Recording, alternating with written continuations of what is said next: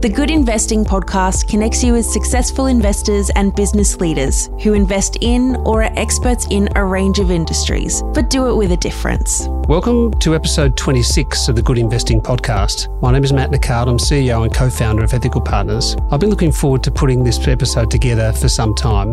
Tarun Gupta is the CEO of Stockland, one of Australia's biggest landowners, known in particular for its residential projects, but it also owns, develops and manages industrial, retail and office assets. I first met Tarun in 1995 in Newcastle. We worked closely together in retail shopping centres. Thinking back to then, I always remember a very measured, hard-working, quiet achiever, a very determined person with a very good sense of humour and someone who listened more than he talked. Tarun has a fascinating story to tell. Without going too much into it now, he'll do that in just a few minutes. But Tarun came from very humble beginnings. He initially came to Australia to study with hardly $1 to his name. He got any part-time work he could and took his opportunities. From assistant marketing manager at Charlestown Square in Newcastle, he went on to many different senior executive roles at Lendlease over 25 years, culminating in the role of CFO. In mid-2021, he joined Stockland as its CEO and board member. Enjoy my discussion with Tarun Gupta. Tarun, welcome to the Good Investing podcast. Happy to be here, Matt. And it seems like, yesterday we were supervising Humphrey B. Bear and wondering which times we should put our school holiday shows on and trying to supervise Kelly Slater, making sure everyone was safe in the centre court appearances. Remember that well? I do. You didn't mention a fluffy Rowdy Rabbit, the mascot of the shopping centre. Yes, no, Rowdy Rabbit. You were the Rowdy Rabbit expert from memory. In fact, the rumour has it when the Rowdy Rabbit character didn't turn up once, you actually had to get in the suits. Is that true or is that just a rumour? No, I have limitations to my talent, so I didn't go in that direction. Look, thanks again for spending time with me. I'm keen to go through the Tarun Gupta story before we move into your current role at Stockland. And I'd love to start at the beginning. Do you mind telling us a little bit about your upbringing in India, your family and so on? Yeah, I grew up in the north of India, mainly in the biggest state in India called Uttar Pradesh. My father was a police officer, which meant I lived in about 10 different towns and cities till I was in year 7. And just a bit of background before that, my parents were born in what is now Pakistan. And like many North Indians, they came into India as refugees. So growing up in my early years, I used to hear a lot of stories about the partition of India, which had a big impact. Yeah, it was a difficult time, and the limited reading I've done on that period. What values do you think that taught you, your upbringing and how you think about life? Yeah, I think my earliest memories are, as for most people, you spend time with your parents, mum and dad, and you take your values and your cues from them. And a lot of it was from my mum and dad, but also my wider family. You got to remember, all of my extended family on both the father, my dad and my mum's side came as refugees. So the stories were about how they established themselves or re-established their lives and then worked through, which was really hard work to get to the positions they were in when I came onto planet Earth. So hard work, can-do attitude, obviously very much values-driven, family values, but also values that got my family at the time to where they were, which for my dad, he was a senior police officer. So he'd been through, self-education, he initially joined the Air Force, then the Army, and then self-studied to join the police force and became a high-ranking officer. So a lot of the stories I would hear would be about those struggles, but also the rewards that come from hard work. Absolutely. I read somewhere that your father was in the anti-corruption squad. So I imagine some of the values also include that, that honesty and integrity that you would have heard a lot about at home in your upbringing. Absolutely. And at the time and probably still now, there is corruption and graft in in countries like India, and I saw my dad struggle with it because he was one of those rare, honest police officers, and he actually retired as the Director General of the Anti-Corruption Department, which its main purpose was to catch other corrupt police officers. So you can imagine he wasn't always the most popular man amongst his own police force. But what it taught me was, the as you say, the integrity, the honesty, and what that brings in the long run, which is peace of mind. Dad always said, and I saw him yesterday, lives not far away from me here in Bondi. He wanted to sleep well at night, and that's how he made his decisions. So that had a big impact. It's a pretty good rule to live your life by, that's for sure. What made you choose Australia? So you've studied in India, and then you were looking for a university degree, or this was more postgraduate? Just run us through that transition and that thinking. Yeah, so I did my bachelor's in economics at Delhi University, and a lot of Indians growing up at that point either went into the bureaucracy, the public service, which I didn't have aspirations for because I'd been through my dad's experience, or people were getting into business, so doing MBAs, and that's what I wanted to do. And my dad encouraged me to apply overseas. I think he was living vicariously through me, his own ambitions that he couldn't fulfill. So that's what made me apply. I did the GMAT test at the time that you do, and applied actually to universities predominantly in the UK and US, because most Indians were going there. Australia was not really on the map, but I applied to Australian universities as well, and long story short, ended up here. And Newcastle? That wouldn't if you gave me a couple of guesses, I probably wouldn't pick Newcastle. So why Newcastle? A couple of reasons. Firstly, why Australia? Because I did have admission in the UK and US. I think firstly, the more rational reason was Australia allows overseas students to work legally 20 hours a week, which was a big factor in my decision. I didn't have really the finances to put myself through as an overseas student because the fees are very high. So that was the rational part, but the emotional part of the attachment was the weather in Australia is kinder than US and UK, and of course Aussies and Indians love cricket, so they were the emotional part of me choosing Australia. And Newcastle is where I got admission, but it was also not the most expensive MBA program, and I did have to look at my ability to afford, but it was a fantastic experience that I went through. Is it true, actually, your love of cricket means one of your long-stated goals is to actually own an IPL team? Is that true, or is that just rumour? No, that's just rumour. I had, maybe the local Hastings Parade, Bondi Cricket Club I can sponsor, but that's about it. And what was your first job up in Newcastle? My first, actually the first 4 weeks, I didn't...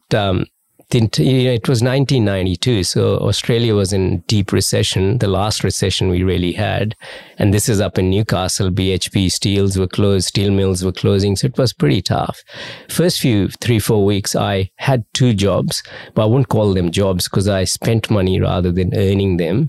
The first was delivering pamphlets around the local suburb. I borrowed my mate's bicycle.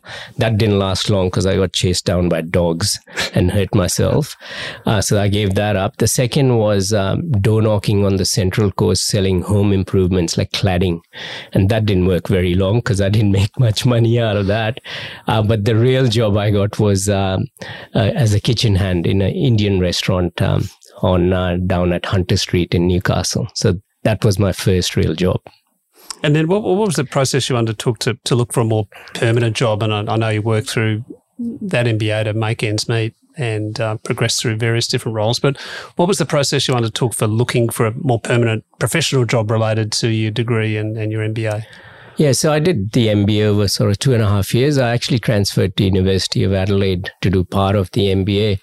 I became a chef. I still love cooking. So that's how I got through.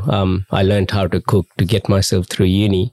But as I was finishing the MBA, I decided that, Australia was home. I loved the country, loved the people, the culture, and what Australia offers.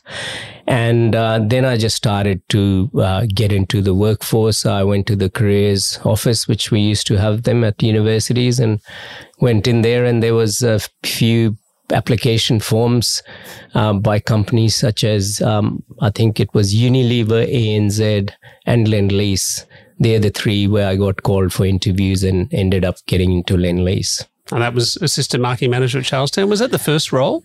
It was. It was the first role. It was the first role, and my first task was actually other colleague, Brett Robson, was the marketing manager, who you and I know. And the first task he gave me was to put out the signs in the A-frames for the Rowdy Rabbit show, who was coming on Saturday at 10 a.m. to entertain the kids. The old 20 by 30 signs, double-sided signs. Yeah.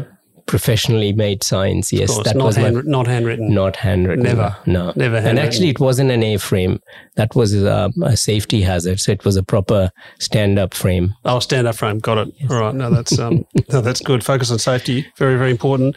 And so, what thinking back then? What was your ambition at the time? Did you have a view as to where you wanted to get to by a certain age, or which direction you wanted to go? How were you thinking about things at that point? No, to be frank, I didn't have a view, and in fact, I don't think, I did have a plan. In the first few months, I was asked to do a development plan. This is as a graduate, so you're still in self-discovery mode. You don't know what you're really good at or not.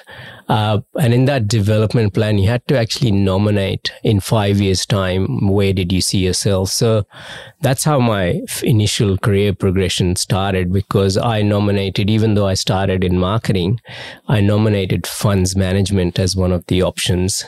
And the reason was, as in Charlestown Square, and when the fund managers used to come to the shopping center, everyone, the whole center would get a clean and everyone would be very excited. And I went, who are these people? And they were the owners' reps. They represented the owners of the shopping center. I thought, that would be cool to be in that position.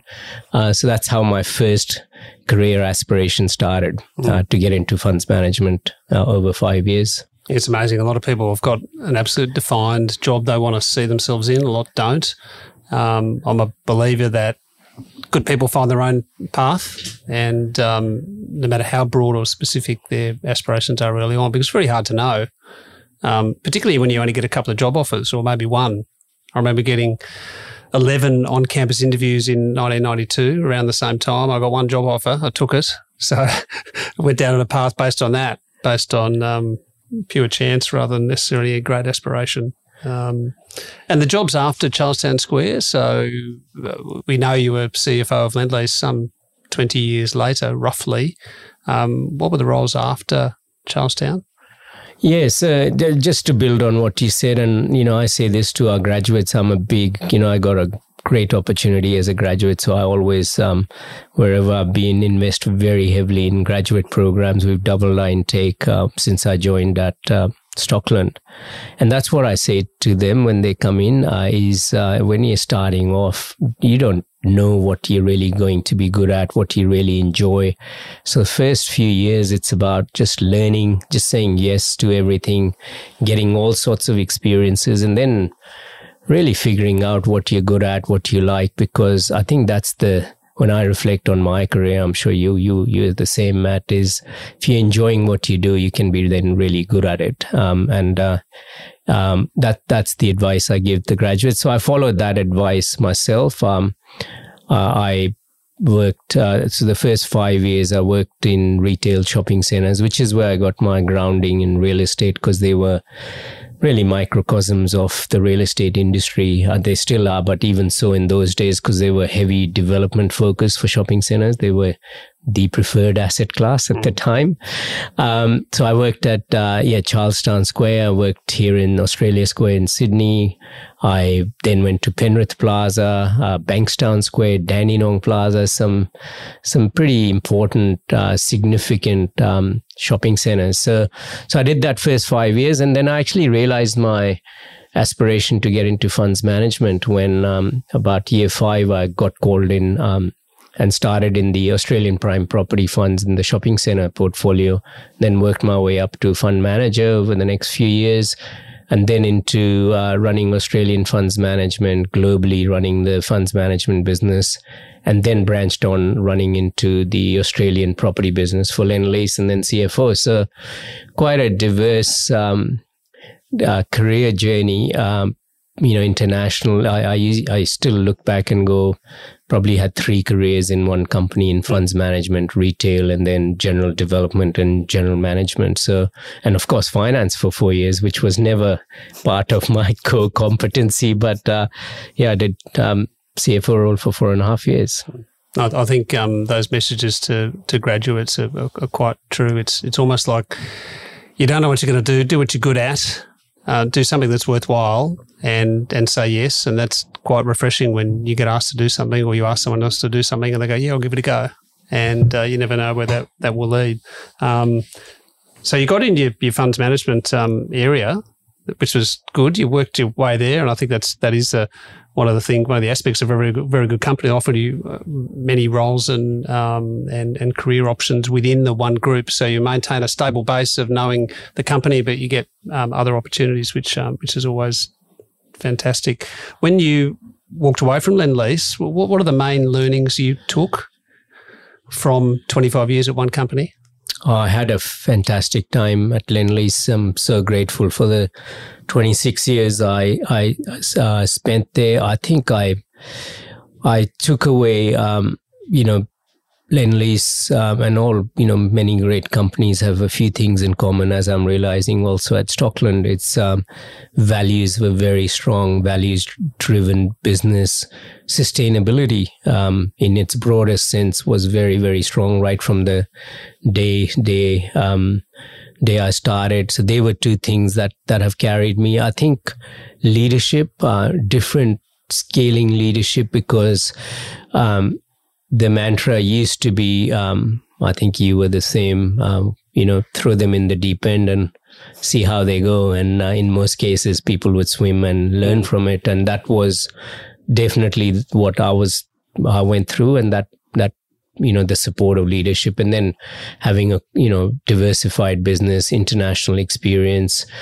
All of those things are now, when I look back, are helping me in doing my job here at Stockland, which is, even though we're running a, large Australian operation, that international experience, watching what's happened in international markets really has a big impact on how I make decisions today. So that diversity of career, working across almost every property sector you can think of. I've had experience in development, construction, investment management, and international. So very grateful for the opportunities and the learnings that I took away. And what triggered the move? Obviously a bigger role, CEO, so natural progression, but any other factors that kind of triggered that move from Lendlease to Stockland? Well, I got the phone call, and it's always had respect for Stockland. It's 70 years in the Australian market.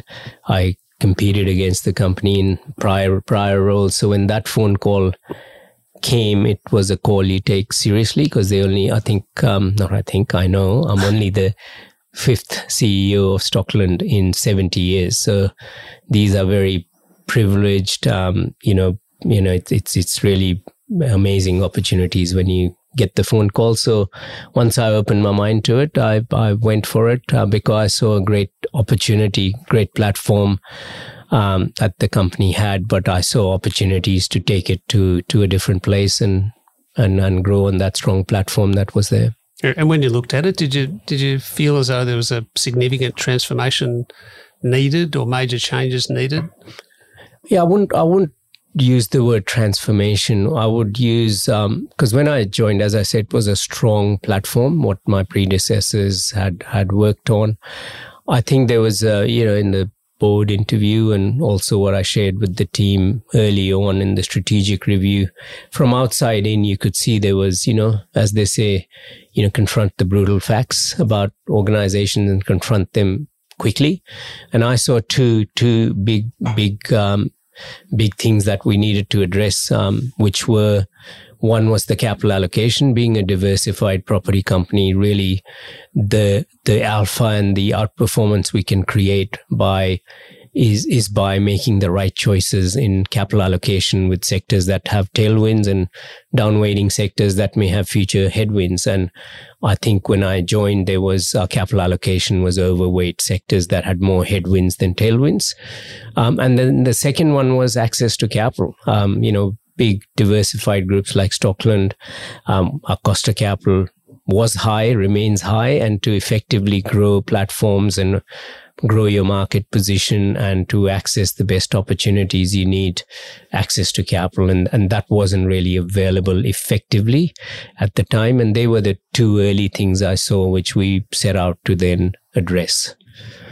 So I just want to pause there for a second. So 70-year-old company, $17 billion worth of assets, 2,000 people, and those 2 points are very well made. As you did your research and assessed what you could do moving forward, I mean, where did you take your advice from? Obviously, exemplary background and experience, but is there consultants? Is there a life coach? Is there close confidants, friends? I mean, how do you sum up those strategic issues and try and get them right and communicate them in the right way? Perhaps not at the interview phase, but in that first kind of 6 months of being in the seat.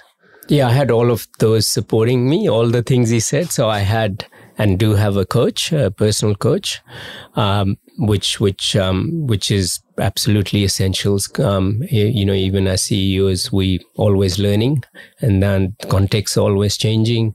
I rely on a lot on my, there are friends I bounce ideas off. I've got other consultants and other market participants. I think my wife is always a very, a voice of reason, especially because she's not from the business world. So if I give her some context, it's amazing how quickly she can give me the nub of the issue, which I'm failing to see. I do all that. But the actual strategy process, and as most people will say, strategy is actually a process. It's not some eureka ideas that I possessed. I had certain hypotheses that I just mentioned, the two brutal facts, if you want to call it. But we set out to achieve or engage on a very heavily curated 6-month program. And it was actually 6 months. I joined in June 2 years ago, and we announced the strategy in November, so almost close to 6 months, where I had my senior leadership team, my Stockland leadership team, who was meeting twice a week. We had the top 50 who were engaged, and then the board, obviously. And the board and the SLT were in a very heavily curated program of coming through with the new strategic direction for the company. And we did have consultant helping us, but that was more in running the process and curation. But it was a strategy that we developed together. And the beauty about that was some of my hypotheses either got stronger as I went through the process that I had 6 months in the garden thinking about. But more importantly, there was things that came up that I hadn't anticipated because I hadn't been at Stockland. I didn't know the core inert strengths of Stockland, and they gave me more conviction on some of the moves we're now making. So that's the process we ran. So it was actually quite a collaborative engaged process. And the advantage, Matt, of that is that today, you can talk to the senior team at Stockland. We are very aligned on where we're going. We have high conviction, but also high alignment because of that process. Yeah, I like that. So strategy is a process. I'm going to kind of bottle that. We're going to bring that out in the future. Strategy is a process, and I think you end up getting a better answer by the sounds, and then importantly, moving forward, the team's actually behind it. So. I like that. I'm going to use that later, if you don't mind. Okay, so you're saying it was 6 months between when you took the role and that kind of first strategy document when it was released. And during that, you reinforce your purpose. So we believe there was a better way to live. Was that a new purpose, or was that a refined purpose, or what was the old purpose? Maybe run us through that. Just that's kind of the starting point, isn't it? It was a purpose that existed when I joined. And I, as most people coming in from outside, I had the intention of making sure the purpose was relevant, the values as well. I had outside in an intention to test those, and of course the strategy. They were the 3 things I wanted to do in the first 6 months. And this is where, as I said, my hypotheses were either proven or I was surprised. Where I was surprised was the clarity of purpose that drove the organization and the level at which it permeated within the organization. So we believe there is a better way to live, or a better way to live is really what drives our people. And I found that out very early on, and it was authentic and at all levels of the organization. It was quite enduring too. I mean, when's that not going to be relevant? Exactly. So that was the other part I was going to say. Better way to live, obviously, in our residential business is direct correlation and impact. But it was also, and this is the part I was surprised at, better way to live is our commercial property businesses, our shopping town centers, our logistics assets, our workplace assets, our mixed use assets, they are all contributing to the community and a better way to live. So I took a lot of comfort from that. And then our values are community, accountability, respect, and excellence, which stands for care. And that culture of care was also very, very strong. So I very quickly formed the view, talking to the team. There were 2 things I didn't want to change. In fact, I wanted to dial up. And what I learned was that this beautiful purpose we had wasn't actually well understood by external stakeholders, by market participants as yourself. So over the last 2 years, we've been putting it out more. But that's how it came about. And then the third part that's now become our vision actually came through the workshops we were doing in the top 50. I remember we were in COVID lockdown. So first 9 months as CEO, I was doing on Zoom calls, which was a little bit challenging because I couldn't actually meet my team physically. But I remember our top 50, we were having this big strategy for our brainstorm sort of building session. And that's where the term, leading creator and curator of connected communities came. And that captured the essence of what's inherent in our DNA, which is creating communities. And that goes beyond just residential communities. It's what permeates the way our teams think about it. So that's how our values, our purpose, and our vision have all come together. And now we are implementing that, and that drives our strategy. And of course, what motivates our people to get out of bed every morning. I think it gives a great rundown of a summary of how to run that process, neatly summarised. Obviously, a 6 to 12 month process and an ongoing process, but what a great summary. I think a lot of people are going to learn a lot from that and how to incorporate those components and the key leaders within the firm. And I guess a part of that, kind of more now on how is that applied, it certainly looks like you're looking to capitalise on some very clear trends in the market as we know it. So I'll run through a couple that I'm going to get you to comment on each one. So urbanisation and urban renewal, institutional capital looking to allocate to real estate in Australia, changing supply chains and digitisation, and acknowledgement that stakeholders are increasingly aware of ESG factors as an overarching thematic, particularly in the area of reducing carbon emissions and better respecting human rights. So very broad areas that there's a lot to, obviously. So I imagine these market realities greatly influenced the Stockland strategy reset. And maybe if we just touch on these kind of sequentially. So reshaping the portfolio, just walk us through the key aspects of that part of the strategy. Yeah, and the the four key trends, again, urbanization, digitization, decarbonization, and institutional capital growth. These are, in our view, multi-generational trends. We'll be talking about them in 20 years from now. And they have profound either positive or negative impacts on the industry we operate in, which is real estate. So that's the framing in which we did our strategy. And we do constantly check against those themes to make sure our portfolio resilience and the capital allocation decisions we're making are trying to pick, again, the tailwinds coming out of those trends and mitigating against the headwinds that those trends cause as well. So I'll give you an example. Digitization is a net headwind to bricks and mortar retail, because e-commerce takes that sort of 1% off the nominal growth. But it's commensurately a tailwind for logistics, because, we're using logistics assets to distribute that same 1% that comes out of town centers. So that drove a key capital allocation decision on our reshaping, which is downweight town centers. We still love our town centers, but we're curating them to more essentials needs. And they play a very important role in providing very stable income distribution and the flywheel to the rest of our business. But we were overweight. Before I joined, we were 55% allocated to town centers. Now we're 39% and we're moving to under 30.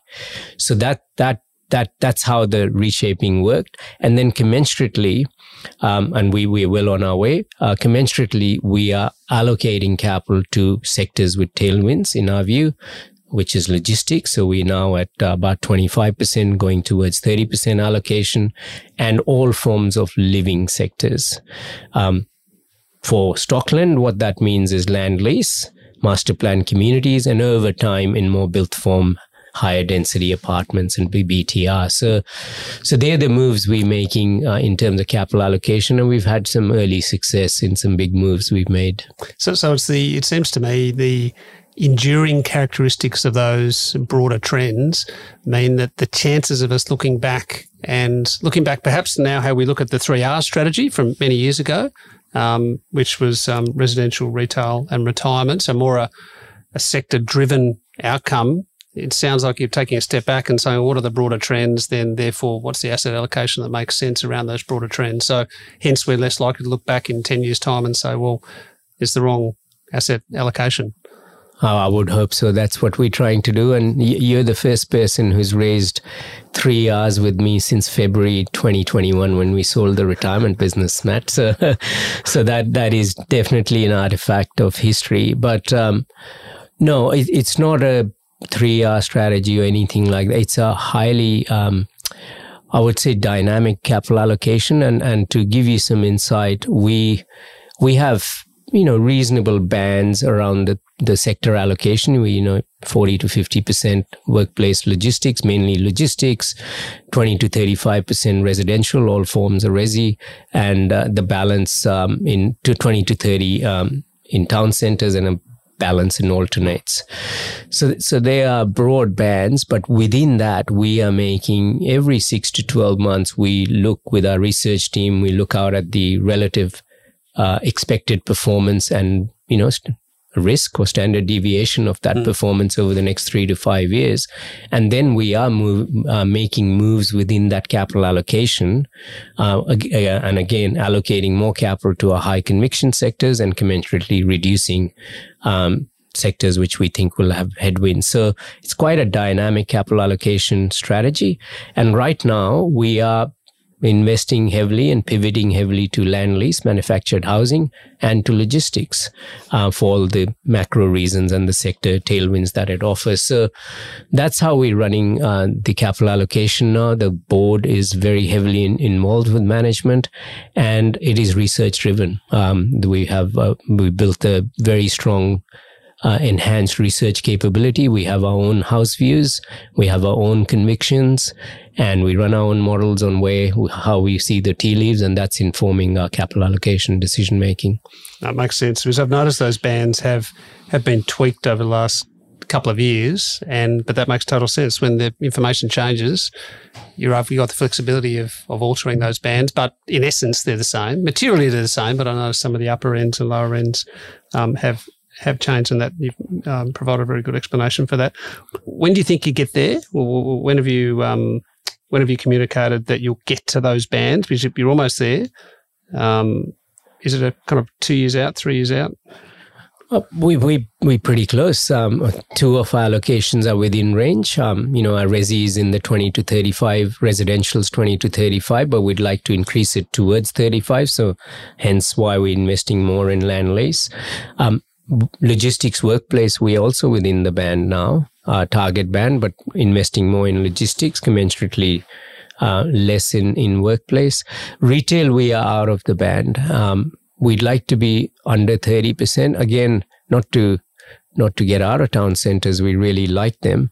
But because of that point I made on the nominal growth being taken away through e-commerce, the ROIC coming out of that business is lower relative to the other sectors that we are investing in. So it has a definite role to play, but probably it's overweight at 39%. So our strategy from here on is to seek capital partners to come in where we can downweight part of our co-investment in that sector, but start earning more management fees, which would enhance our ROIC out of that sector. So, and also we've got growth through our town centers in our master plan communities, how we invest in that growth, but with third-party capital.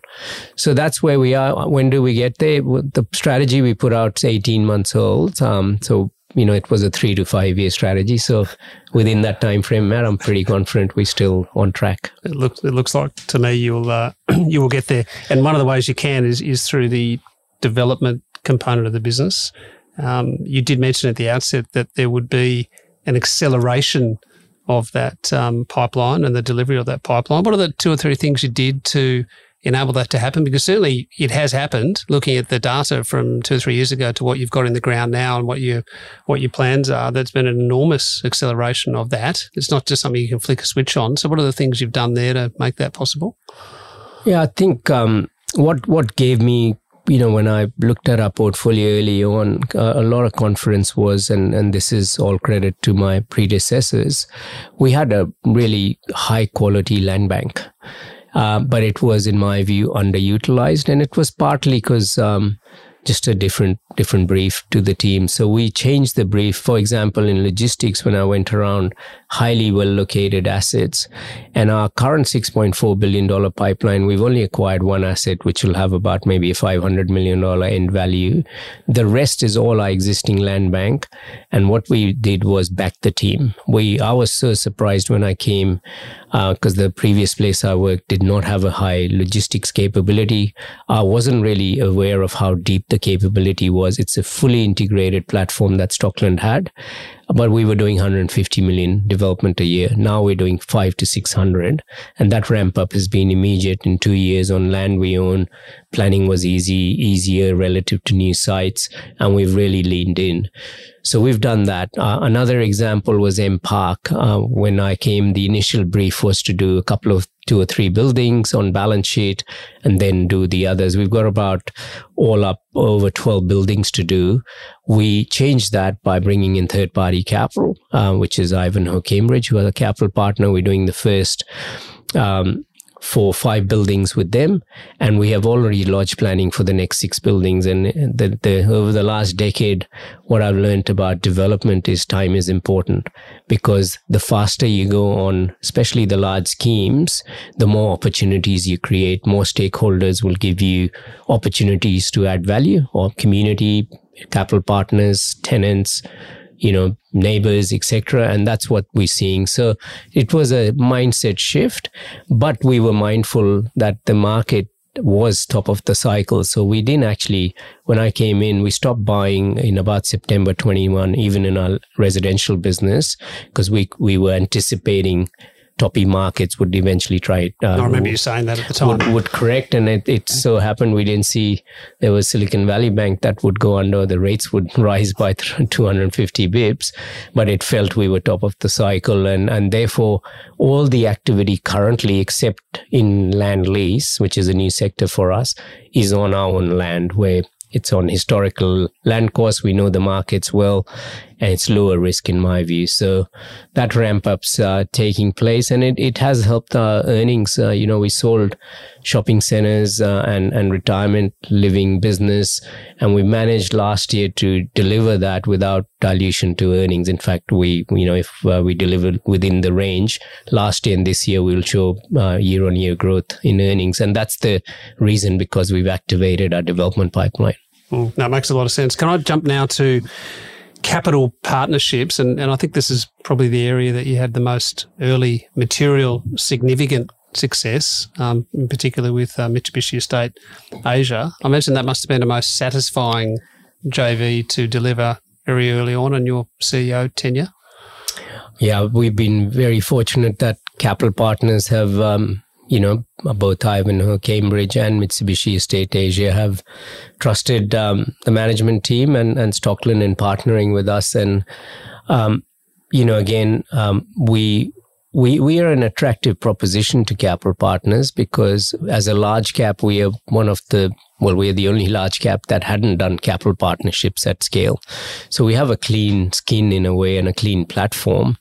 But it is a new capability for Stockland because as I said earlier on in the chat, I spent a number of years, like 15 years in funds management, and I know how it's a different muscle in your brain, and the way you operate in a fiduciary mindset is quite different. So I was very mindful of that when we had our discussions with Mitsubishi and with Ivanhoe Cambridge, because we wanted, and that's why we put 50-50 partnerships, very high alignment of interest. But we had an attractive platform to offer to our partners. So we are, very pleased with the 3 partnerships that are underway, and there's more to come, but it is very much a bilateral single partner partnership, which in my experience is, they are easier. They're still different, but they are relatively easier than commingled funds and those sorts of strategies, which is not where our strategic intent is. It is on the larger scale, blue chip, large scale partnerships where we can have strong alignment of interest, but also platform capability. And that's what we've embarked on. And what are the key components to getting that muscle memory right? If you had to, spend a minute with someone to say, to get this capability up and running and do it right and do it well and do it in a sustainable way, you've got to get these two or three things right. What are they? The first one, Matt, is my team's got to believe in it. And that I think that is where I spent a lot of my time, because I'd done it. Others in my team have done capital partnership funds management, but Stockland as an organization had not really done it at scale.